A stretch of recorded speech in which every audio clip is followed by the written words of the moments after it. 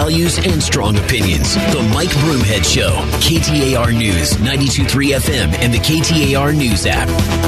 Appreciate you spending some time with the show. Here's a headline from AZ Central. Rising tensions over fentanyl smuggling exposes rift in U.S.-Mexico relationship.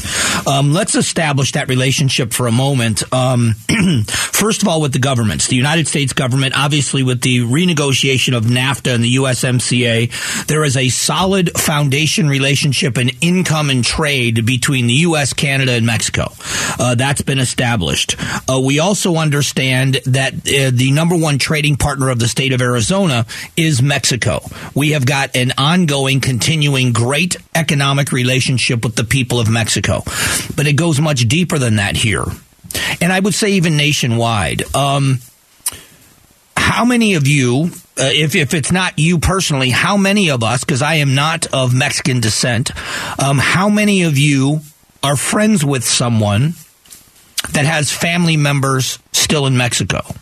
They're American citizens, or they're here in our country legally, but they have family members, their heritage is from Mexico. They still embrace the culture. Many times they still embrace the language.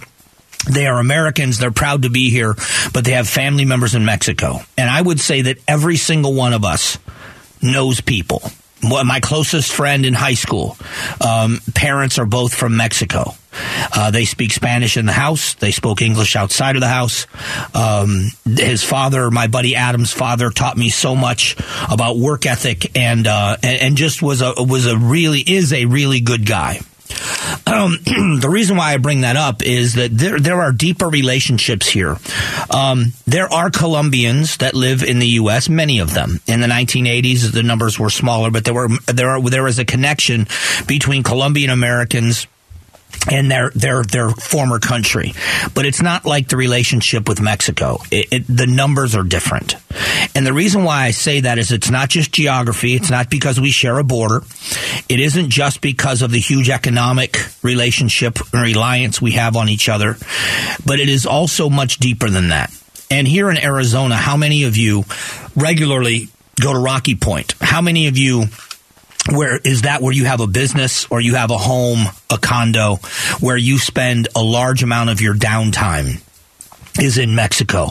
Rocky Point, Puerto Penasco, if you're new to Arizona, that is kind of the Mexican destination for Phoenicians, for the people in the valley. We also know that a lot of people from Mexico, a lot of the Mexican citizens make their way north and do the same thing we do. We go down to Mexico to relax and to shop. Many Mexicans come north and come to Arizona to shop and to relax. I say all of these things because fentanyl is ripping both countries apart. We are watching mayhem. The cartels are being empowered and emboldened and enriched, and everybody else is suffering. Again, we're going to go down the political road, but the Vice President of the United States, who has been charged with being the drug czar or the border czar, or whatever you want to call her, has done absolutely nothing. More work has been done by Senator Kyrsten Sinema of Arizona. And was it Corning of Texas, I think she went with, to Mexico, where they met with the Mexican president, Obrador, and discussed what can be done with our two countries and trying to come to an agreement on how we stop and what we do with China sending these chemicals, these precursor chemicals into Mexico. And as the senator eloquently said, she was on the show last week, she said, here in Arizona, we know the results of these drugs, but many of the chemicals that are used to make this drug are specific to fentanyl. They have no other purpose. Now, there are other chemicals that do have other purposes, but what about the ones that are specific to fentanyl creation? Why are they being imported to Mexico? And the president of Mexico has said through the senator, she told us, he said that they are going to hold China accountable for those chemicals.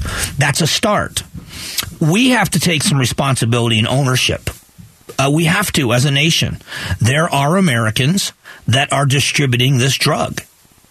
They are bringing it into the country. It is being muled into the U.S. mostly by Americans, and then it is being distributed across the U.S.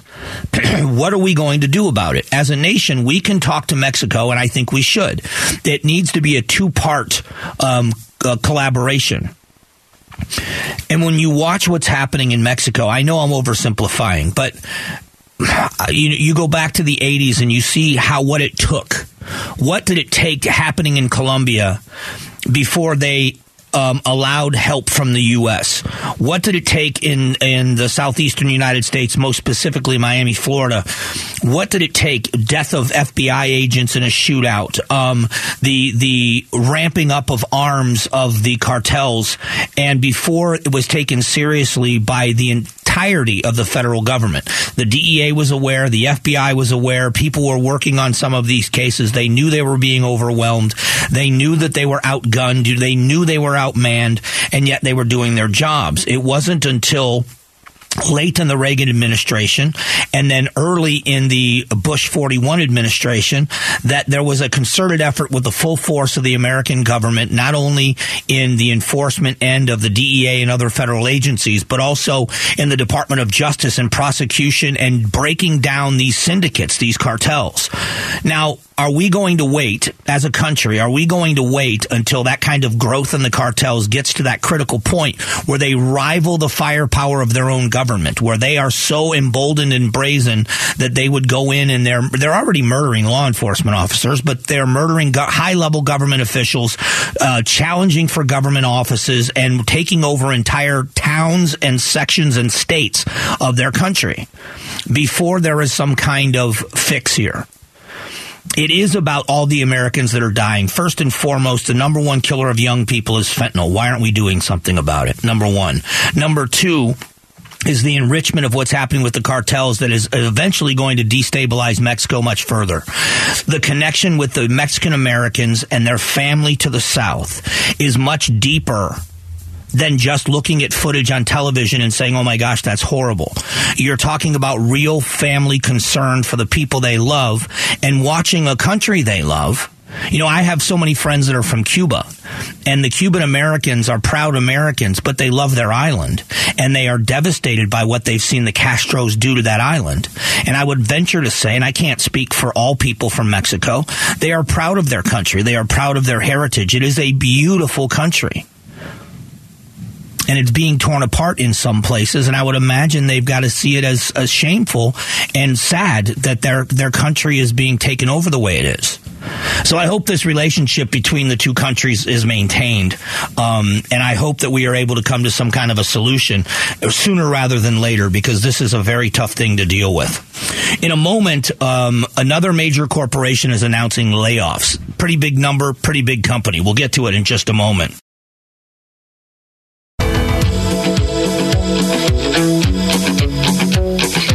Strong values and strong opinions. The Mike Broomhead Show. KTAR News, 92.3 FM, and the KTAR News app. Again, I appreciate you spending some time, as always, if you're hanging out with us for a bit. We're going to get back to in just a few moments what happened in Nashville. But I want to take a break and talk about the economy. Disney laying off begins this week. They've got 7,000 job losses coming. And here's another interesting statistic. The January Case-Shiller home price data just hit. San Francisco prices are down 17.1% from their post-COVID high, down 7.6% year over year. Seattle prices are down second most, down 5.5%. Miami was the only city to see a month-over-month increase, now up 60.4% since pre-COVID levels. What's happening here in the Phoenix area when it comes to home prices?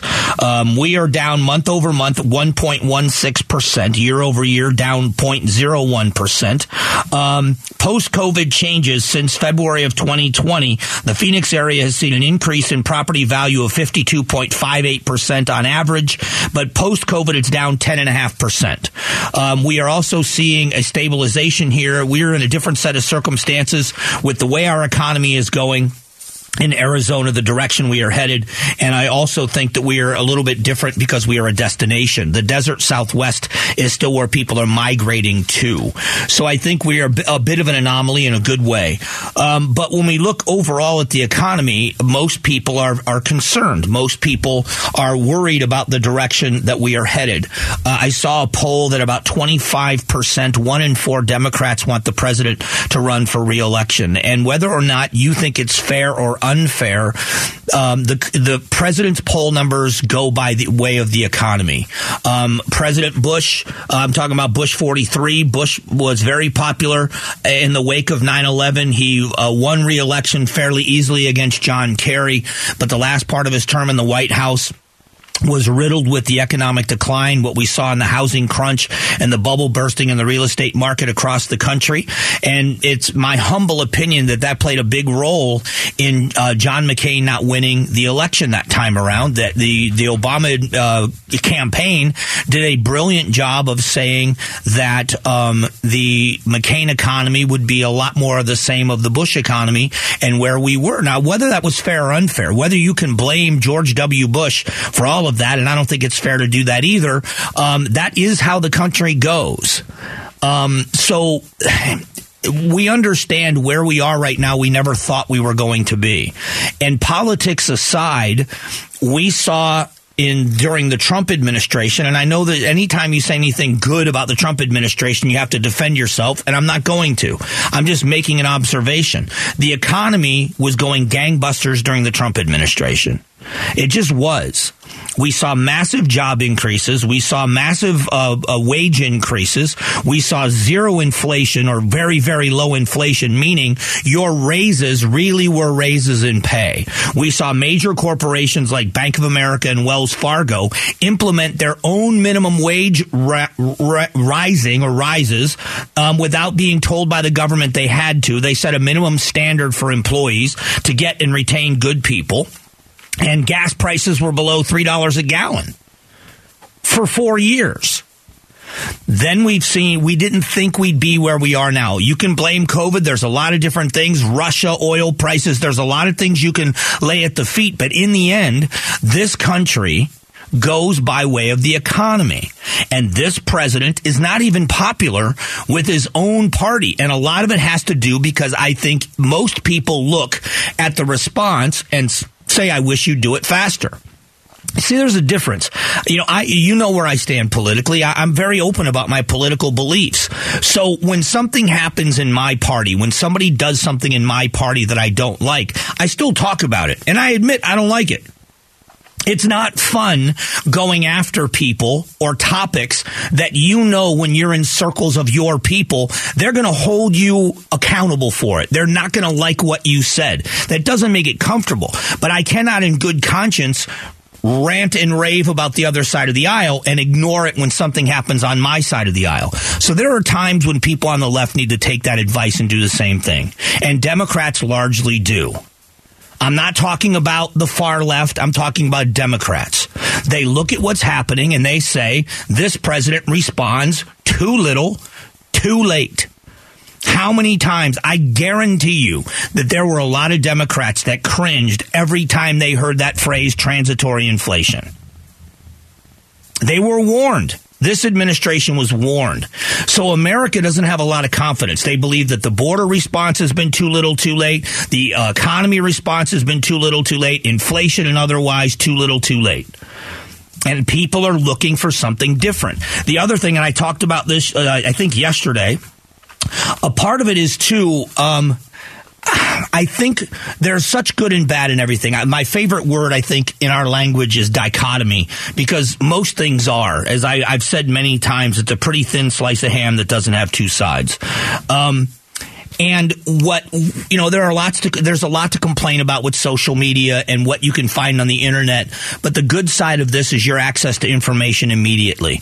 The American people have a better, well-rounded view of things if they choose it. If you only choose to go to the websites that agree with you and the information that you want to hear, that's up to you. But people are hearing things and seeing things, and people are smart. And it doesn't matter what your political leanings are. We're looking at leadership and we're saying we are getting the same results because we are electing the same leaders.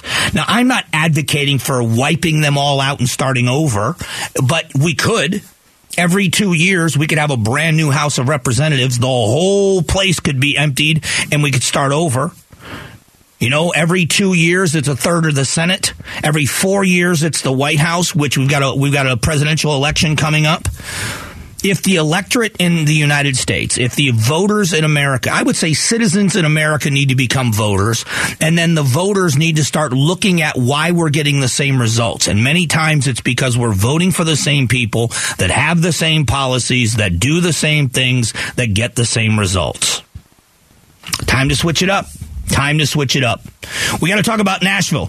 We're going to talk about all of the details, and you'll hear a little bit more from an expert on what you as a parent should be asking of school districts to feel a little safer. We'll talk about it next.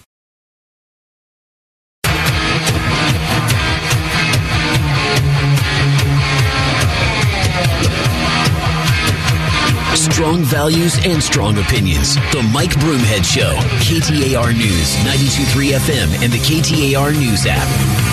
Hey, thanks for being here. Appreciate you spending some time with us. Tragedy yesterday in Nashville, Tennessee, but it has got implications that are all over the place, and I'm going to explain what they are, and then I want to get into some of the what I think are solutions, and I want you to hear from my friend Steve Hooper. Steve is a wealth of information, along with his wife. They have a company called Tripwire Security Solutions.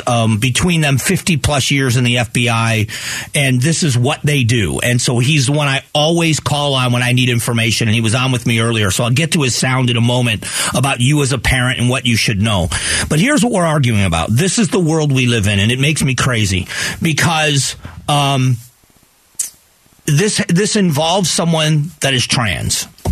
So all of a sudden, everybody, and I get it, has to dance around how they talk about it. Do they acknowledge it? Is it important? What do you say? Everybody's calling her she and her, but she's transitioning from female to male, so why aren't they calling her him? And I'm not trying to joke. I'm being very serious. These are real concerns in media outlets everywhere. Now, it's different for me. I'm in talk radio. I'm not bound by a style book. I don't have to do those things.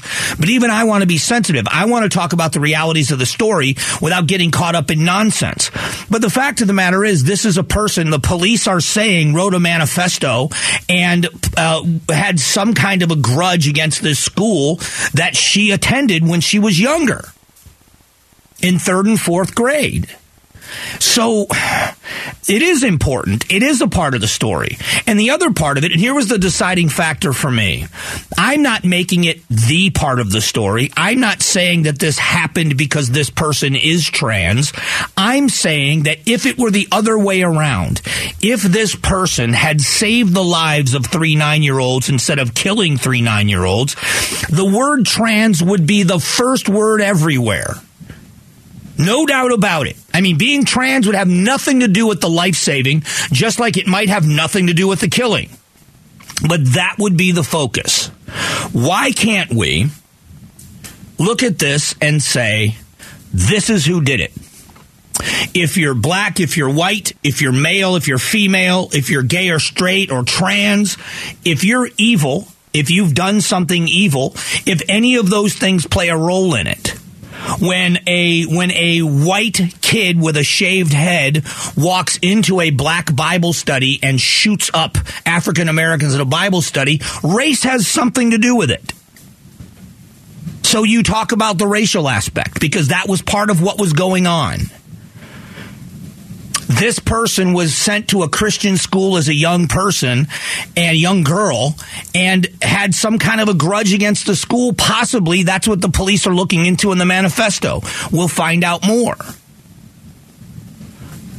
We're going to argue about guns. We always do. And it makes me crazy because, and I mean this respectfully, I don't mean it as an insult, but the vast majority of people that argue about in favor of gun control know nothing about guns. That's what makes me angry. If you knew what you were talking about, if you knew what the process was like to get qualified to have a firearm, if you knew people that had firearms and knew them intimately, you were friendly with them, you saw how they behaved and how they handled things, your opinion would be more valuable. You are afraid of guns. Many of them are. I don't mean, none of this is an insult. It's an observation. You don't know anything about guns. You've never owned guns. No one in your family really has owned guns. You've never been around them. You've never held one. You never want to hold one. I want nothing to do with them, and yet you're going to tell the world, especially the people that know what they're doing, how to behave, which is ridiculous on its face. But the other part of it is this. We want it to end too. We have kids. We have grandkids. I have grandchildren in the public school system. The idea that I don't care about dead children or I care about guns more. No. I care about solutions. Let's go to Steve Hooper. I want you to hear some things from Steve Hooper. Pre-incident behaviors. He talks about this owning the threat. It is about hardening the targets, but it's also about the behavior of a lot of people and intervention. A change in behavior that's noticeable, and you just make sure you ask questions as to why this change in behavior. And you have a plan in place to reach out to whether it's family or law enforcement or proactive steps to prevent it from happening, not just planning to respond to it if it does happen. So Steve talks about crisis managers. In other words, there is a team of people, usually a crisis management team, but there is one person that he talks about that owns the threat. And what that means is your job on this team is to be the clearinghouse where they store the intel gatherer on information. So I'm going to give you an example. You work with someone that's odd, but at lunch one day, this person makes some kind of an offhanded comment about wanting to kill people. So you go to whoever that is in your company, whether it's HR, whoever it is, and you say, I don't know what this means, but so-and-so made this comment about killing so-and-so. And it's documented. The behavior gets darker. The behavior gets more weird. They seem obsessed with a fellow employee. Somebody else goes. So there is somebody that is documenting all of these changes in behavior where intervention can happen before you are intervening in the crime being committed. So he talks about this crime intervention group. It involves a group that focuses on what they perceive as a threat. But the term threat doesn't mean that the person's, you anticipate that they're going to do something dangerous. It just means a change in behavior by a particular student or students that you consider concerning. And then someone owns that threat. That crisis management team focuses on it every day. So there is the politics of this where we jump to conclusions and everybody yells and screams about guns, and then other people are saying, no, this person is mentally ill. And let me give you a couple of examples. This is why you don't jump to conclusions. Trans activists called for a day of vengeance before the Nashville shootings. They called for a day of vengeance across the country. The main day of vengeance event was scheduled to occur in Washington, D.C. this Saturday at 11 a.m. But other events will occur on March 31st, according to this Trans Day of Visibility. But organizers wrote, we need more than visibility. The time is now. One of the cities where they were going to do this is Nashville. Here's another one. College professor suspended after saying it would be far more admirable to kill racist speakers than to protest. And he's talking about conservative speakers on college campuses, that it would be more noble to kill them as opposed to just protesting them. So do you think, does when you talk about language that is inciting violence, when you talk about behavior that incites violence, and when you want to blame groups of people for inciting violence, does it work on this side?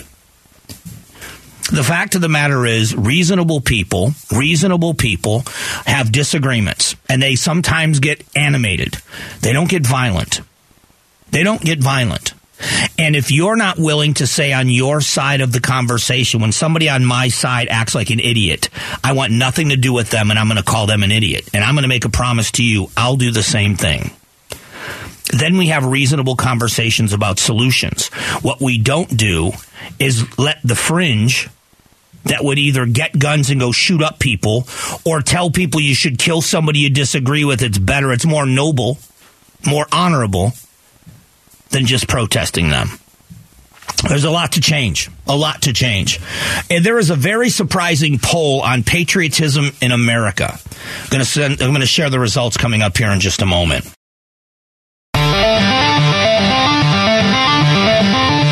Strong values and strong opinions. The Mike Broomhead Show. KTAR News, 92.3 FM, and the KTAR News app. Hey, thanks so much for being here. Appreciate it as always. Jarring new poll is the headline from the Washington Post. Jarring new poll on patriotism. A poll shows a new low in American patriotic feelings.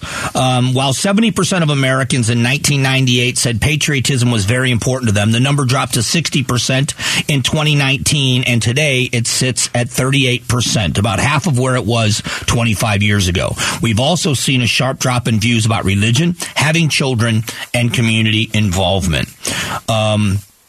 So just the jumping off point from here. Why would that be? Because I'm in a little bit of a bubble. I love where I live. I am a transplant to Arizona, but it is home to me.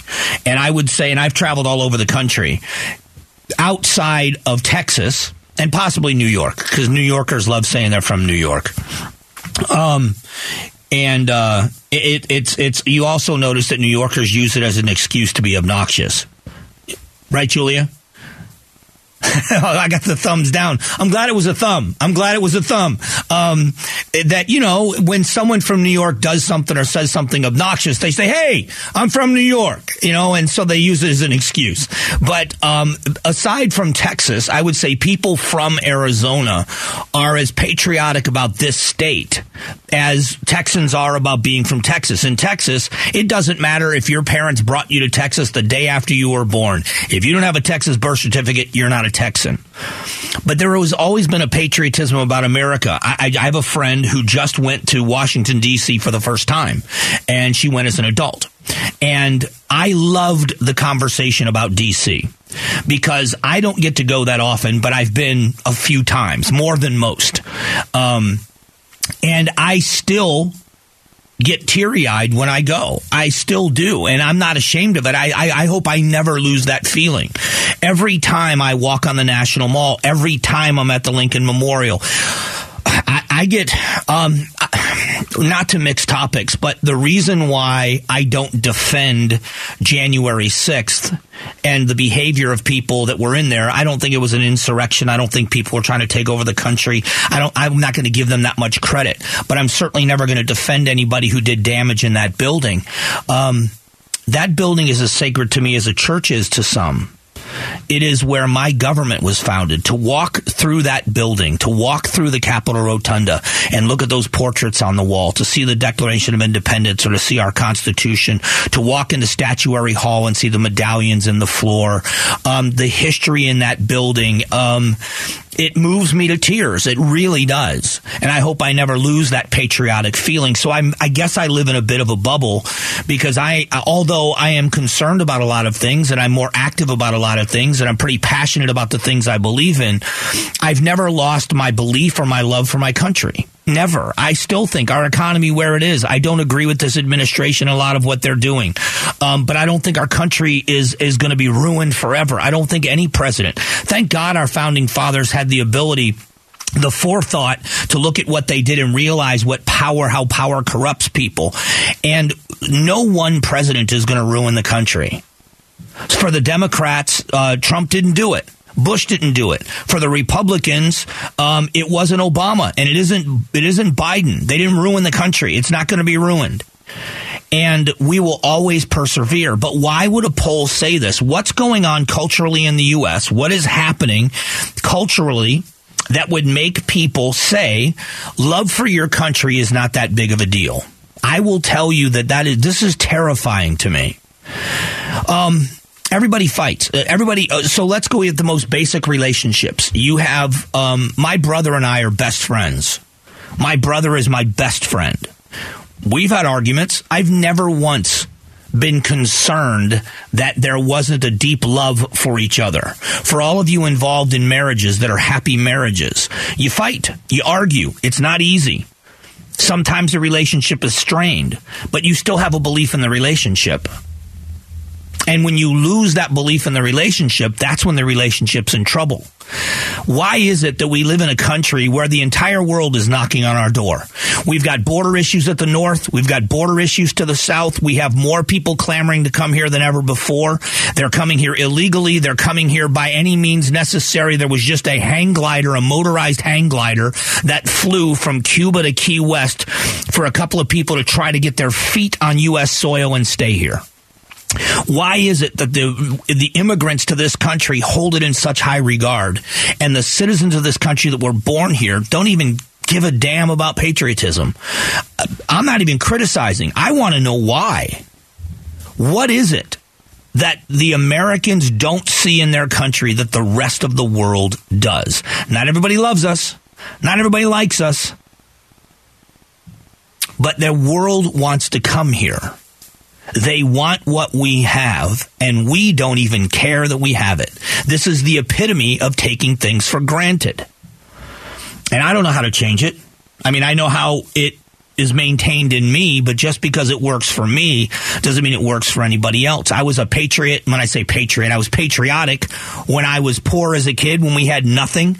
I loved my country and stood for the national anthem and put my hand over my heart and cried when it played, and I do it now. It isn't economic status. It isn't any of those things. And I wonder why it's changing. I would love to have the answer to that, or at least know what I think I have the answer to it. Just after 11, the Zone in downtown Phoenix. A judge has decided it needs to be cleaned up. How does Phoenix do it, and what will they do? Next.